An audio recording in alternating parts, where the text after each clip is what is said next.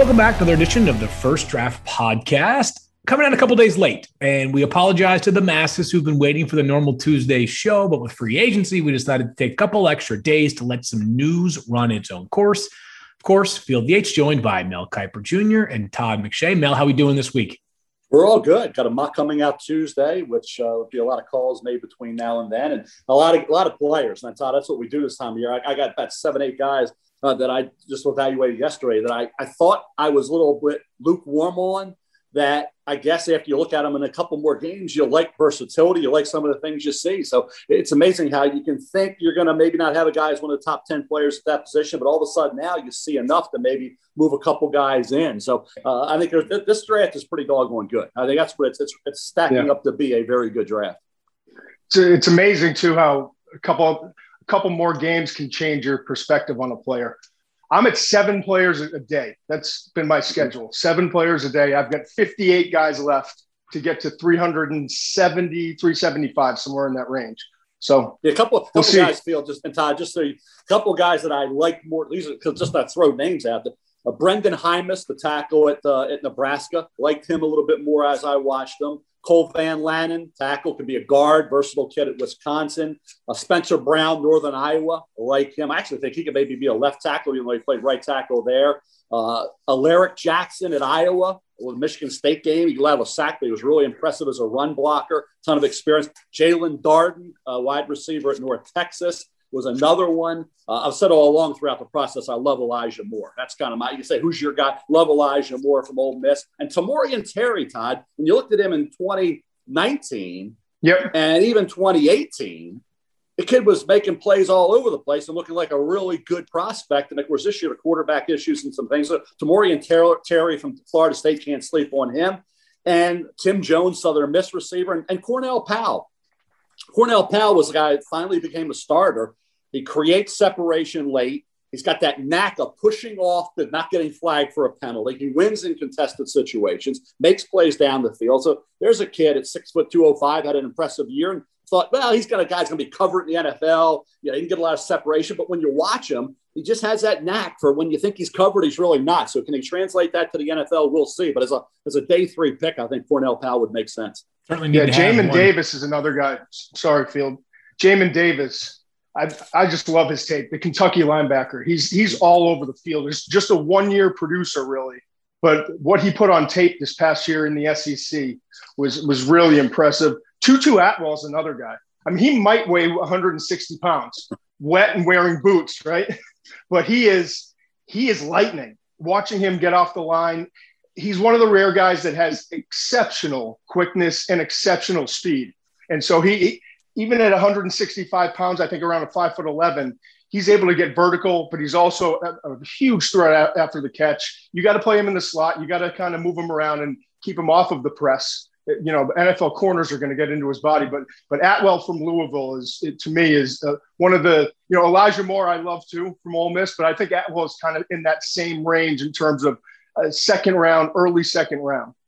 Both Atwell and also Cornell Powell, players who showed up well at the Senior Bowl about, almost 2 months ago now. I can't believe it's been that long since we were down in Mobile. And this is what I love, by the way. The entire football world is following for updates on Kenny Galladay and Juju Smith-Schuster and cap space and whether Russell Wilson gets traded. You guys are sitting here grinding the tape on guys that are not necessarily household names, even for those that love the draft. But that's why you guys are who you are. But one of the realities of the NFL draft being after free agency is that what we think a team might need in February could change dramatically by March. And we are now technically on the 4th day where teams and free agents can negotiate deals, 2nd day of the league year. But let's get to some of the free agent movement we've seen so far and ask you guys both your impressions and also if there's any draft impact here. And Todd, Mel, I'll start with you because I know he's a player that you scouted, of course, 20 years ago when he came out of Purdue.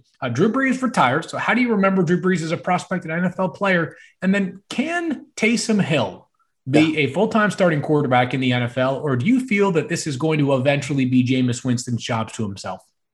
Yeah, that's a great question. I mean, remember Drew Brees? That's the first pick in the second round when, Michael Vick went number one. They got LaDainian Tomlinson, ended up with Drew Brees. And once he was solidified as that starter, remember Doug Flutie had been there, but, he became a great quarterback in San Diego. People forget how good he was in San Diego with the Chargers for a couple of years there. And, of course, then he had the injury. And that's why when you think about drafting Phillip Rivers, Phillip Rivers wasn't a factor. Phillip Rivers sat and watched Drew Brees put up good numbers and lead that team to a lot of victory. So he was an outstanding quarterback in San Diego. That's why Miami wanted him, but it was the shoulder injury that prevented him from bringing him in for Nick Saban. And New Orleans took that chance on a quarterback that looked really good with the Chargers, still a young guy, getting into the prime of his career. Could he hold up with it, not having a great arm, but off a shoulder, but now you're going to a dome in New Orleans. So they rolled the dice. The Saints did. Miami didn't. I ended up with Dante Culpepper, and the rest is history. New Orleans ended up with a Hall of Fame quarterback because of a gamble on a shoulder that another team said no to. They said yes to.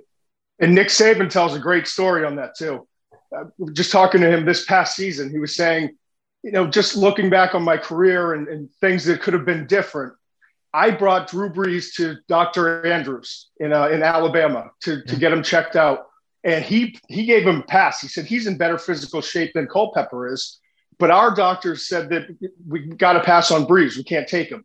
And I went to the owner, and I was kind of pushing a little bit, but it was early in my NFL career, but I couldn't tell him we absolutely have to take Brees over Culpepper because he was paying my bills.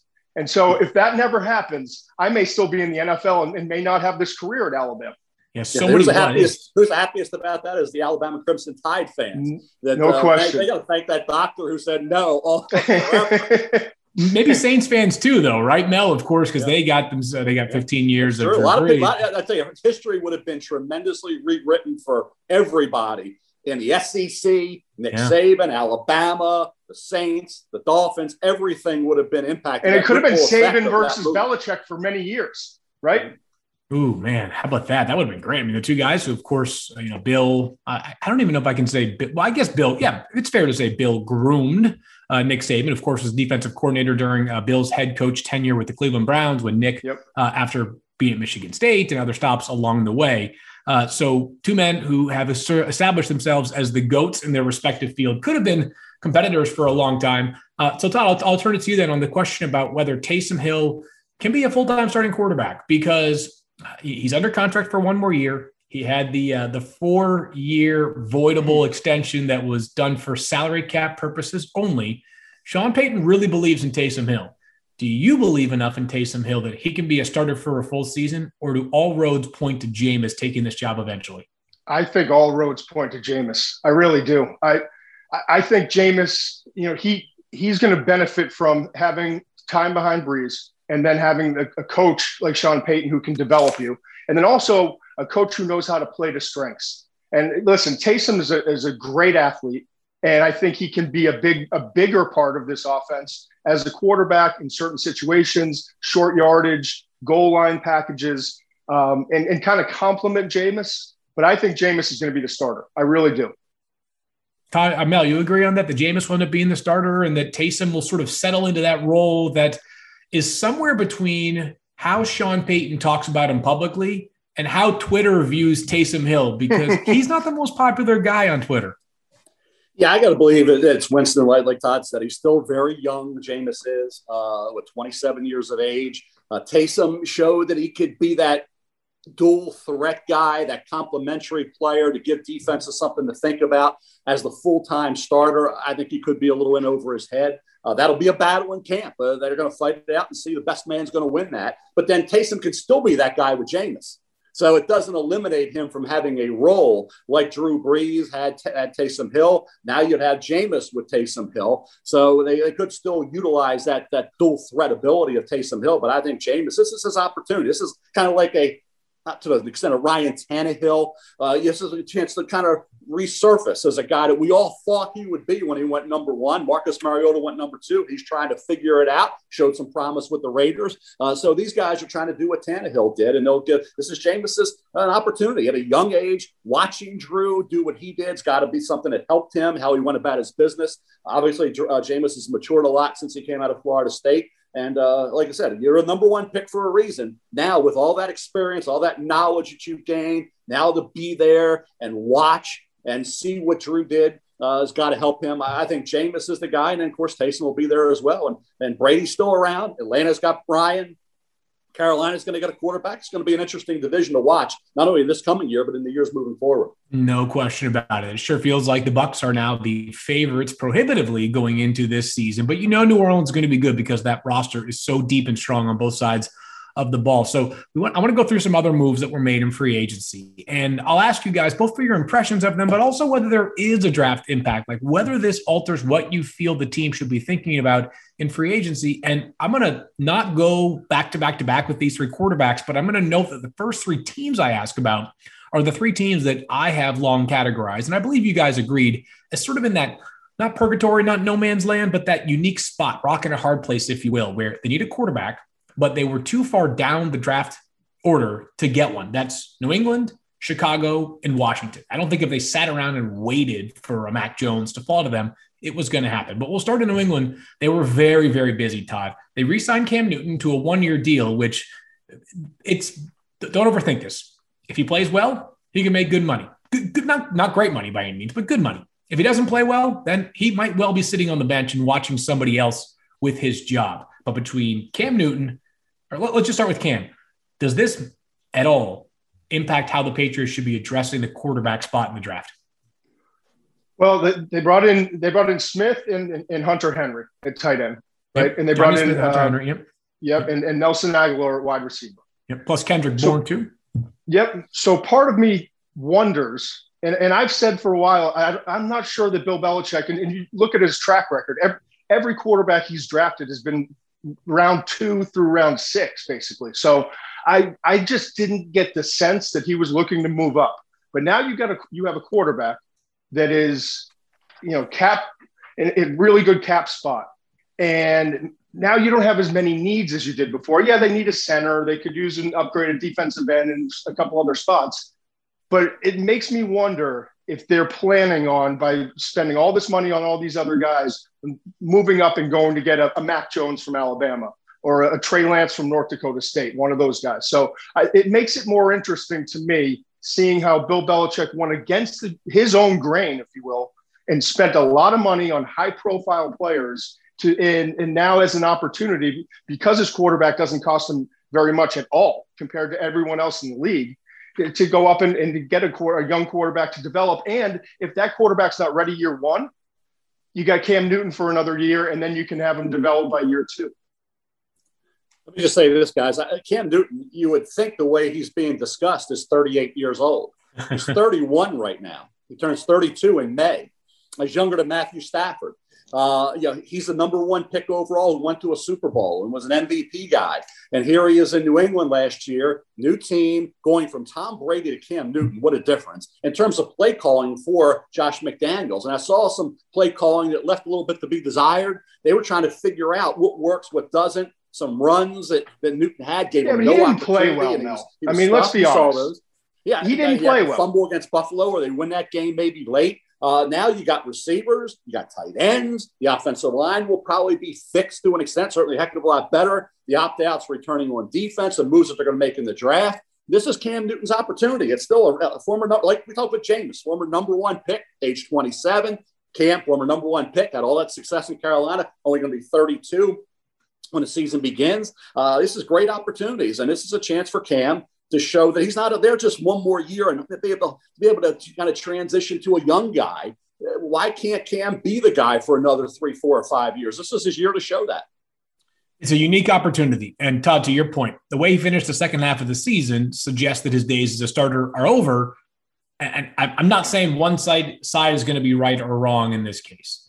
There are also those in the NFL that will point to this being the most unique season we've ever undergone. Cam had no offseason with the Patriots last year. Prior to getting COVID, he was playing well.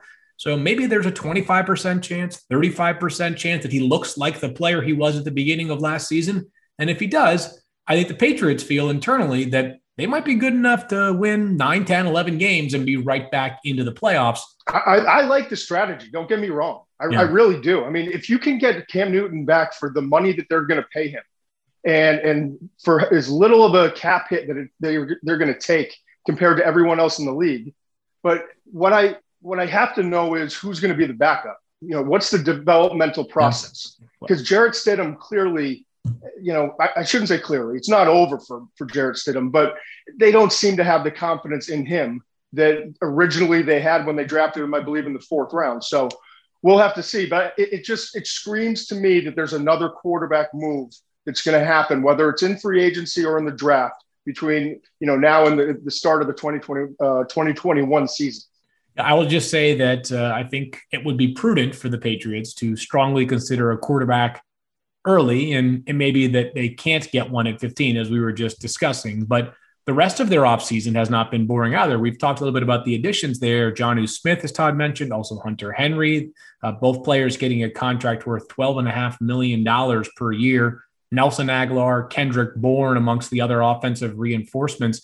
I think, Mel, the Patriots at 15 probably had no chance at Kyle Pitts, as it were. He's such a talented player, as you've been singing his praises like Todd for months and months now. But does this lessen the need for the Patriots, if not a quarterback in the first round at pick 15? Do they need to maybe not go as heavily invested on wide receivers also? How does this? I think just let it see what happens and not force anything. Now they got Matt Judon to help with pass rush. They added the dual tight ends, which is what they prefer in New England, to have multiple tight end options after having nothing. I say for Cam, you go from, remember the injuries he's had, now getting healthy. New offense, going from Tom Brady to Cam Newton. What could be different than that? How about a transition? Then the opt-outs. They had more opt-outs than anybody. As I said, they had Buffalo beaten when Cam fumbled down deep in Buffalo territory. They beat Baltimore up in New England. Without all these entities that we're talking about and the draft coming up, they were still a very competitive football team in a lot of those games and could have beaten that Buffalo Bills team. So I look at these moves and say, hey, don't write off Belichick and the Patriots. I mean, we think Buffalo is the team to beat in this division. But New England has made moves that if they can keep these guys healthy, and Hunter Henry has that little durability issue, but when he's out on that field with Jonnu Smith and the receivers like Aguilar and Bourne that they've added with the draft coming up, they can fix that offensive line.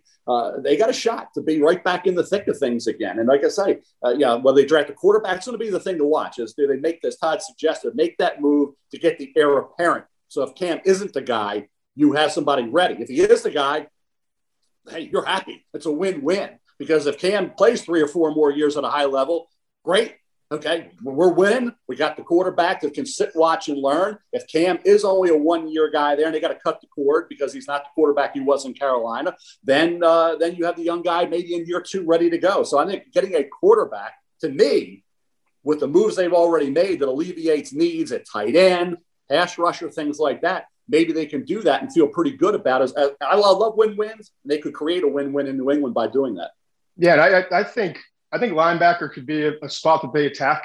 Maybe it's the 2nd round, whether it's a guy like Nick Bolton from Missouri. We talked about Jamin Davis from Kentucky. Those are kind of guys I think they need speed and guys that can cover and can kind of play sideline to sideline. Center is another position, and that's going to be on day 2, whether it's Creed Humphrey from Oklahoma. It could be Landon Dickerson from Alabama, who's coming off the injury but played great when he was healthy this past year. But those are 2 of the positions that I really look at. And then defensive end.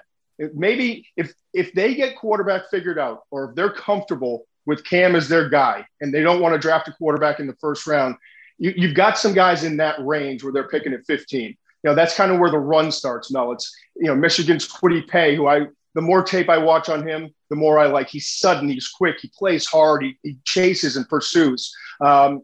Greg Rousseau from Miami, who had up and down tape at 15.5 sacks in 2019 before opting out this past year. So, and Jalen Phillips, another Miami guy who played really well this past year, kind of a 1-year wonder, but has a lot of talent as well. So there's some defensive ends in that range where they're picking in the middle of the 1st round. I think that's kind of where the run's going to go. At one point, real quick, you mentioned center.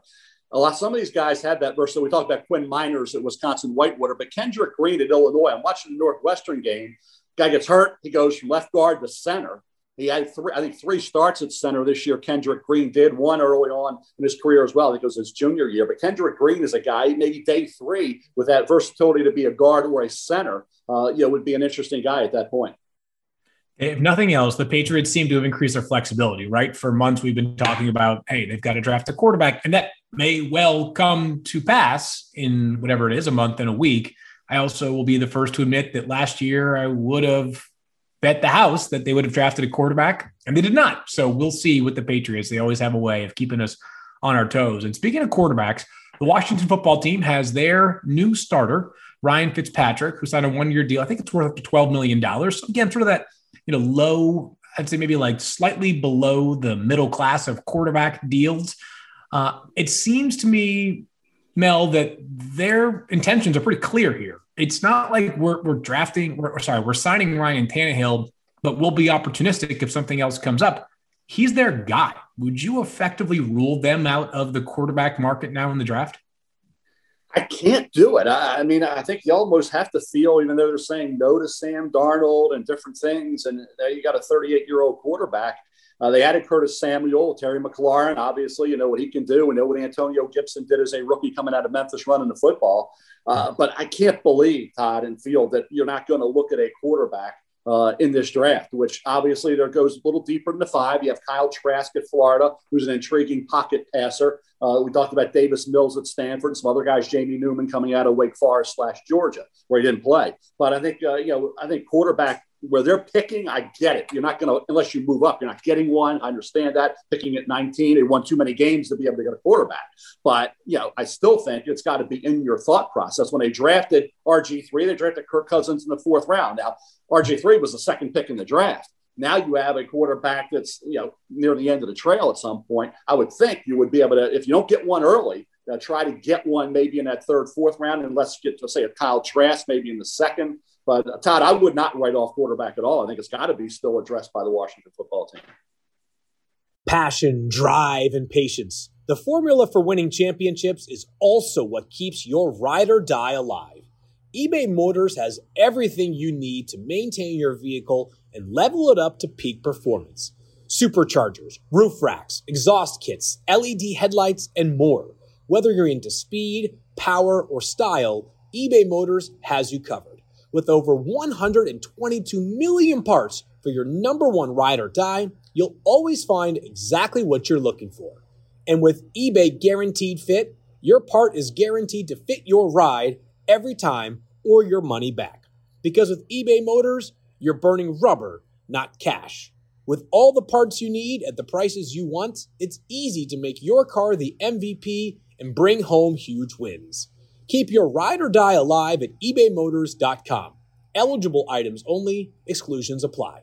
This podcast is proud to be supported by Jets Pizza, the #1 pick in Detroit-style pizza. Why? It's simple. Jets is better. With the thickest, crispiest, cheesiest Detroit-style pizza in the country, there's no competition. Right now, get $5 off any 8-corner pizza with code 8SAVE. That's number 8, SAVE. Go to jetspizza.com to learn more and find a location near you. Again, try Jet's signature 8-corner pizza and get $5 off with code 8SAVE. That's number 8, SAVE. Jet's Pizza, better because it has to be. No, they're in a tough spot. Picking at 19. Listen, at 38 years old, we know what Ryan Fitzpatrick is. We know exactly what he is. He can get hot for a few games, and then he can go in the tank. He's going to be up and down. He's a lot of fun to watch. He's a great interview and all those things. But he's not your future. So you as an organization have to be thinking about what's your future at the position. But at 19, there's a really good chance that these 5 quarterbacks are going to be off the board. So do you try to move up, even though you just brought in Fitzpatrick and you got some weapons for him with Curtis Samuel and some other guys?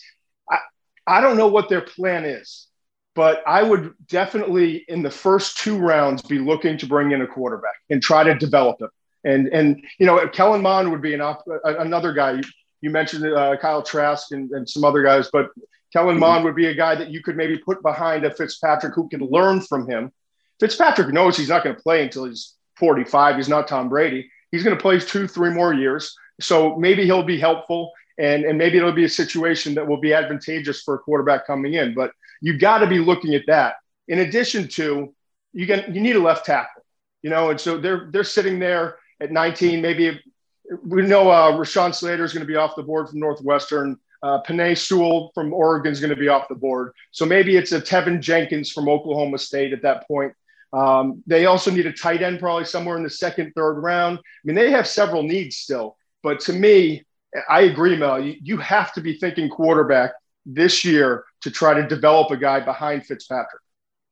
You know, what's interesting is this could be one of those chicken versus egg situations. Is I was listening to Eagles EVP Howie Roseman earlier Thursday, and he was talking about how, looks like there's a good chance, or maybe he said, looks like there's a chance we could have 5 quarterbacks taken in the first 10 picks, which makes you wonder, is that him because that's how the league is viewing it? Or is the league viewing that because the media is saying it? And as a result of that, is the media believing it because the league is saying, or is the league saying it because that's what the media believes? No, he wants someone to trade. Maybe he wants some value. He's creating urgency. There's no question. He wants a lot of urgency for the league. He wants teams like Carolina behind him, San Francisco, maybe the Patriots, Chicago still could be in the market. So he wants those teams to try to move up and maybe take their spot, and they could move back and get additional picks. I think they're going to stick with Jalen Hurts, even though I don't think that's the right move for the long term. But I think when you come out and say something like that,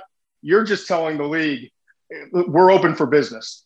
Yeah, he and Nick Sirianni, their new head coach, were both non-committal on naming Jalen Hurts a starter. The Philadelphia media asked it in a couple of different ways, and they didn't say Jalen's not their starter, but each of them stopped short of saying, yeah, he's That's also part of the game, Field. It's also part of the game. That's right, Todd. There's some advantage to them speaking publicly in forums like this. And you just mentioned Chicago. Both of you did, as a team that's going to need a quarterback as well.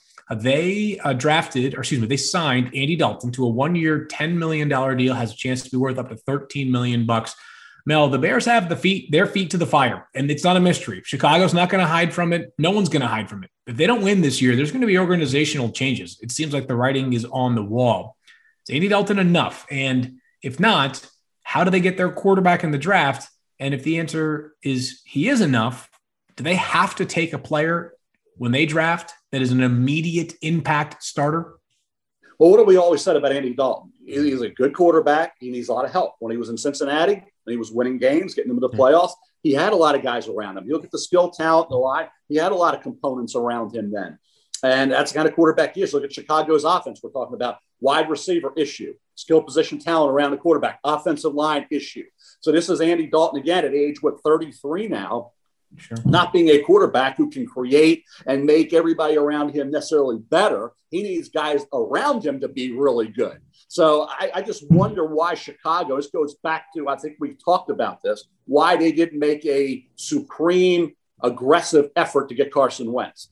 I don't know. I mean, could you have the 20th pick and a third rounder? Could have gotten you Carson Wentz. They gave up a 2 that could become a 1, and he did, and a third rounder. So I would have given up the 20 and a 3 and a second for Carson Wentz. You're sitting here with Andy Dalton. You're at the 20th pick. You're not going to get a quarterback unless you move up. You still have all these needs. They haven't done anything in free agency yet. So I look at the Bears as a mystifying team to me as to why they didn't try to get Carson Wentz. And here we're sitting here. Sam Darnold, what's going to happen with him? Yeah. I got to believe there's some strong interest out there from another team in Sam if the Jets decide to trade him. But if I'm the Chicago Bears, you got Andy Dalton, you got Aaron Rodgers, you got Jared Goff in that division, and Kirk Cousins. You're the 4th best quarterback in the division, guys, and you can't have that. So, again, the Chicago Bears, they made a move that kind of salvaged things a little bit with Dalton. But right now, you're in the cellar trying to get out of there. We may not have the bandwidth to get into it with a ton of detail and attention. The Bears really, though, were limited in terms of options, right? I mean, Deshaun Watson may eventually get traded, but Chicago doesn't have the best package available, and Deshaun may not want to go there. And Russell Wilson may have been open to going to Chicago, but you really got to make an offer that Seattle simply cannot refuse. And I'm not sure anybody right now, up until we get to the draft. To your point, Field, part of the problem is you're picking at 20. Yeah. So there's no team that really is going to want to move. Like the Jets don't want to move down from 2 to 20. And right. How much would that take for you to go up there, and to make that pick? And then in free agency or in a trade situation, you don't have a quarterback to trade back that anyone really values. So that they're in a brutal situation And I know everyone in Chicago is killing Ryan Pace and killing this whole organization. And I get it. I understand the frustration. But to your point, they are in a spot where it's almost impossible to get out of. And I think they saw the writing on the wall and said, let's bring in someone before the quarterback carousel stops. Let's bring in someone that can at least, bridge the gap, and we'll see what we can do from this point on. That gets back to my question, Phil. Why not Wentz? I'm just saying, and that's a first guess, not a second guess. That was something that to me would have been obvious. And from what everybody said, they didn't even make an attempt. So they have a right to do what they want. But right now they got a big problem. I say, when I say in the cellar, I'm talking about at quarterback. They're in the cellar at quarterback in this division right now. That's the place you do not want to be. My thought on Wentz would be that, it takes two to tango. And I'm not so sure that Carson Wentz was as amenable to going to Chicago as Chicago may or may not have been to acquiring him. Wentz seemed to have his eyes locked in on Indianapolis. And as we know, that deal eventually did get done. As we kind of work through some of the other signings that took place, Todd, I'll go start with you. The Jets, they signed Corey Davis, their first free agent signing at wide receivers so far. Maybe not their last, as there's been some buzz about them being in the wide receiver market going forward. Does this have any impact whatsoever on their draft plans? Corey Davis is a really nice player, by the way, and a good contract. Yeah. But are the Jets one of those teams that you can basically ignore free agency because their draft plan is completely independent of it? Well, I mean, it all comes down to Sam Darnold. We know that. Joe Douglas, the GM, is trying to get players in that are going to help and come in at a good price. That's the whole issue right now. But the master plan has always been to get all these draft picks, as they have, four in the first round, 9 in the first 3 rounds of the next 2 years.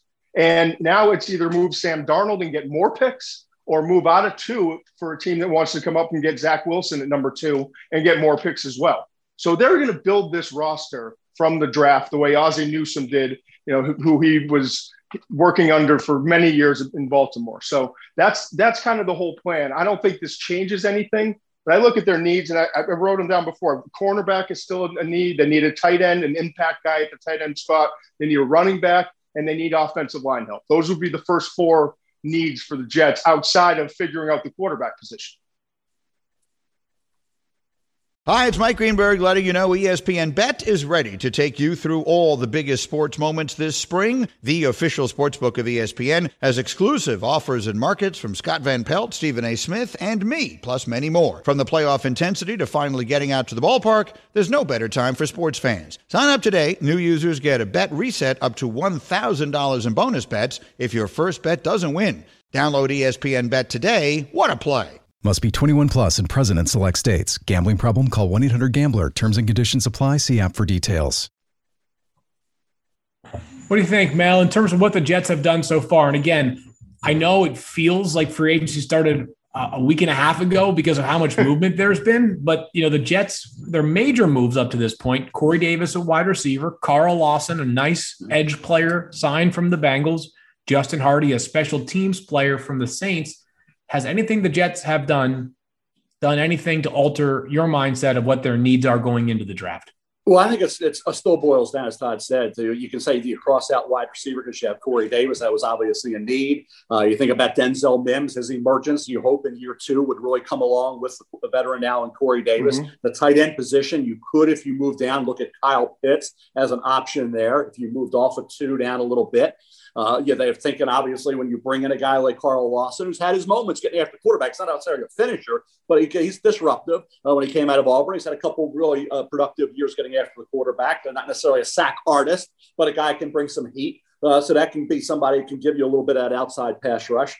But I think when you look at the quarterback situation there, this is going to define Joe Douglas. I mean, this is the most important decision any GM has made in a long, long time, because you have a quarterback sitting there in Sam Darnold. I know Todd loved, a lot of people in the league love. Go back to his pro day when they were raving about him. Go back to the draft when everybody was raving about Sam Darnold and thinking he was going to be elite. Now Josh Allen's elite. He's not because of circumstances. And that's where, again, it wasn't his guy. He did not draft this guy. That doesn't mean you didn't love him coming out just because you didn't. You don't have to cut the cord from a quarterback just because you didn't draft him. So I think Todd, I can't think and feel of a lot of situations where this decision at the most important position in all of sports, quarterback, you got a young Sam Darnold and you got a second pick that could represent Zach Wilson, you're making moves. You always draft picks. You brought in some free agents, nice signings there. But ultimately, you're going to send Sam Darnold packing if you do.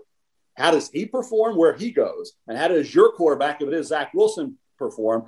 That's your career right there. So you better make the right choice. And it's not an easy call. I would stick with Sam Darnold. I'd be interested to see what you, Field and you, Todd, think. I would stick with Sam, make a move off of 2, move down, and look at Kyle Pitts. That's me. What do you guys think?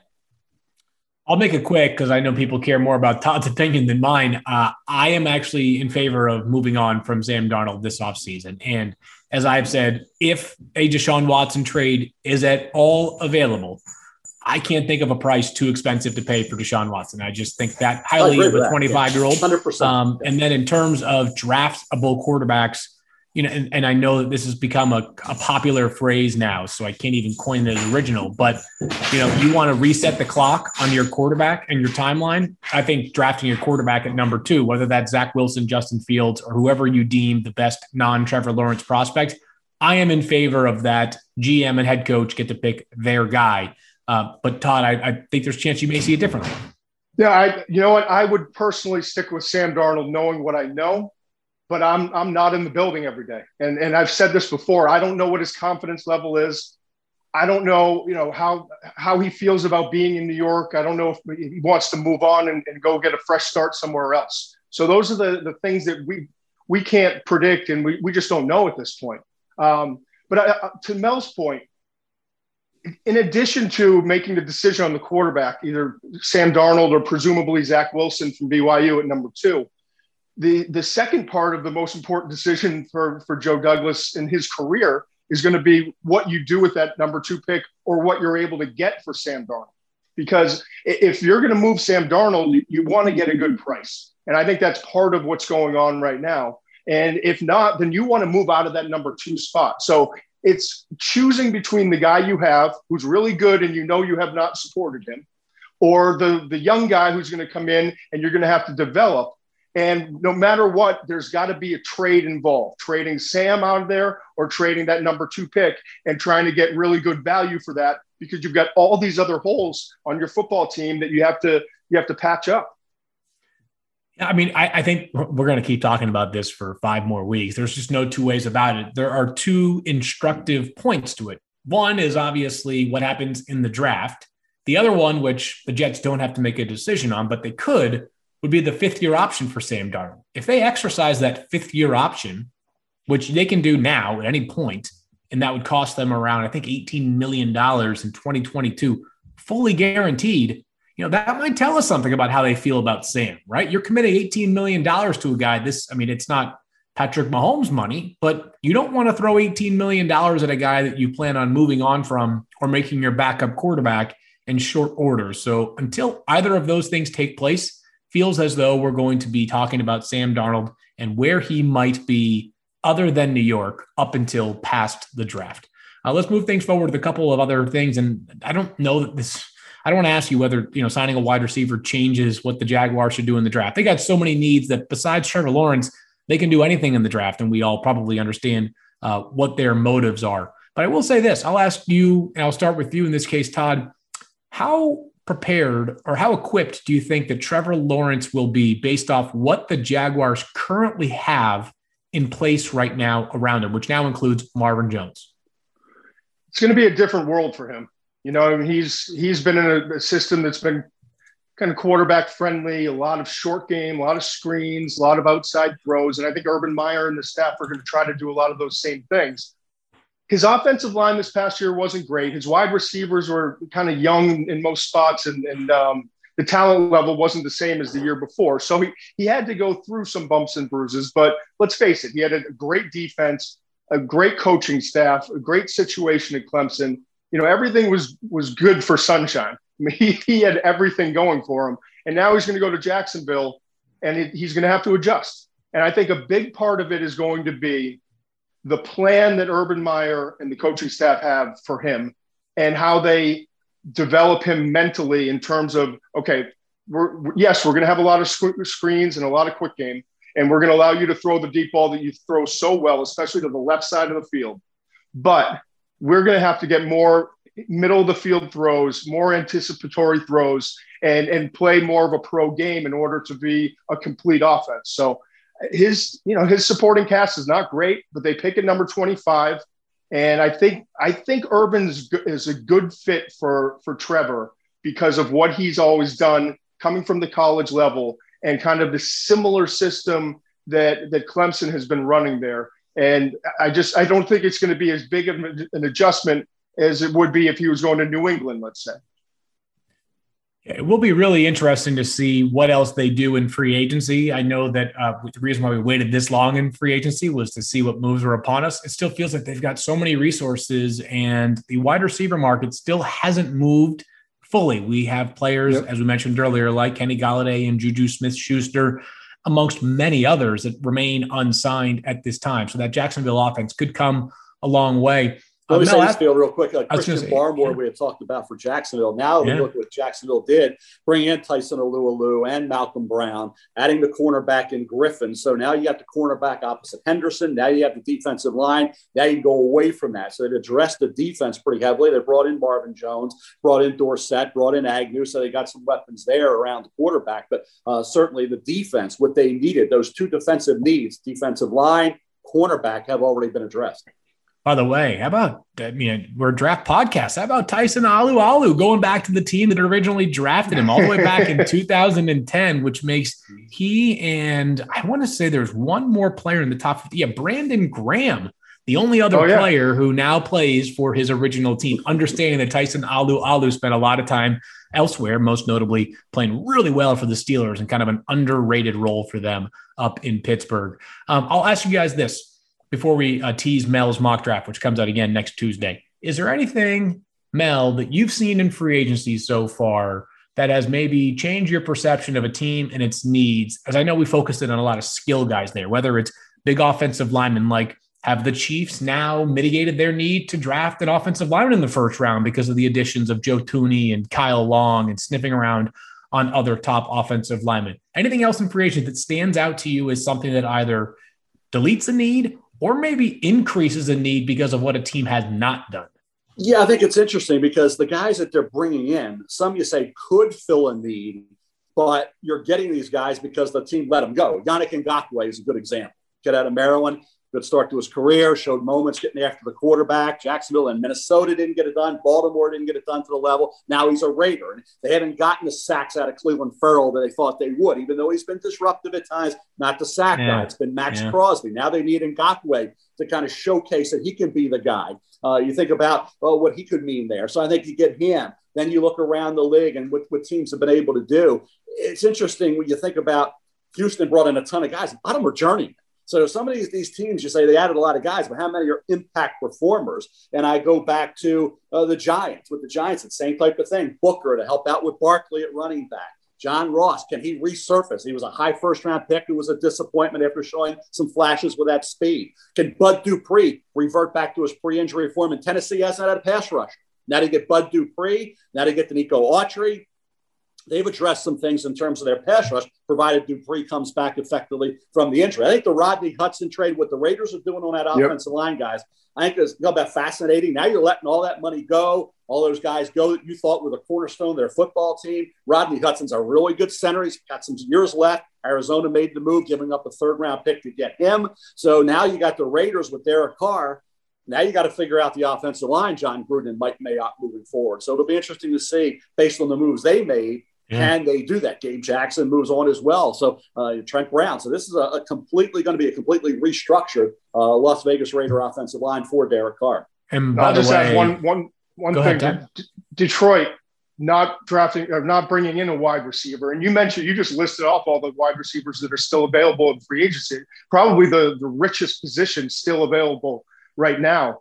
And the fact that they have not gone and brought in a free agent tells you they're picking at 7, and they know that they've got Jamar Chase from LSU, who's the most talented receiver in this group. Devontae Smith, who's coming off the best wide receiver year, I would think, at least in my career, that I've ever seen in a single season from Alabama, and his teammate, Jalen Waddle. So you've got 3 receivers that should be in that range. You may not get the one that you want, but you're going to get this probably the second best one. And I think that they're banking on the fact that they're going to get a receiver at 7, and they're really hoping on the fact that there's a lot of teams that want to move up to go get these quarterbacks. They'd love nothing more than the top 4 picks to be the quarterbacks in this year's class. Yeah, Tyrell Williams is a good player if he can stay healthy. That was the thing with the Raiders, Todd, and Field. That's the problem the Raiders have had with a lot of their players. With Trent Brown, with Tyrell Williams, they haven't been able to stay healthy, and that's been the issue. Even some of the young guys that they drafted haven't been able to stay on the field for 16 games. And like I said, that's going to determine their fate. But like I'm with you on Detroit, I think certainly they'll look at some wide receivers. Can Williams stay healthy? If he can, he'll at least be a good veteran coming in. Todd, Mel, you were talking about the Raiders' offensive line, which they've undone, but they now fortified their backfield further. As we were talking, Adam Schefter reports they're signing Kenyon Drake, former Dolphins and Cardinals running back, to a 2-year contract worth up to $14.5 million. I don't want to turn this into a diatribe, and I don't want this to be a podcast where we rip to shreds NFL front offices because they have a lot more information than we do. That being said, it has been one of those off seasons so far that the Raiders' moves are going to require us to do some digging as to figure out why, right? I mean, an offensive line that we thought 2 years ago was one of the best in the NFL has been basically unraveled. And now you're bringing in a second running back after using a first-round pick, 24th overall, on Josh Jacobs just a couple of years ago. One of those that makes me scratch my head. Hudson makes no sense to me. Hudson, yeah. that decision shocks me.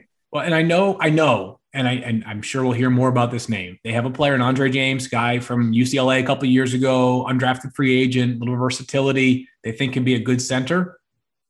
But we're not talking about moving on from a middle-of-the-road center. Right.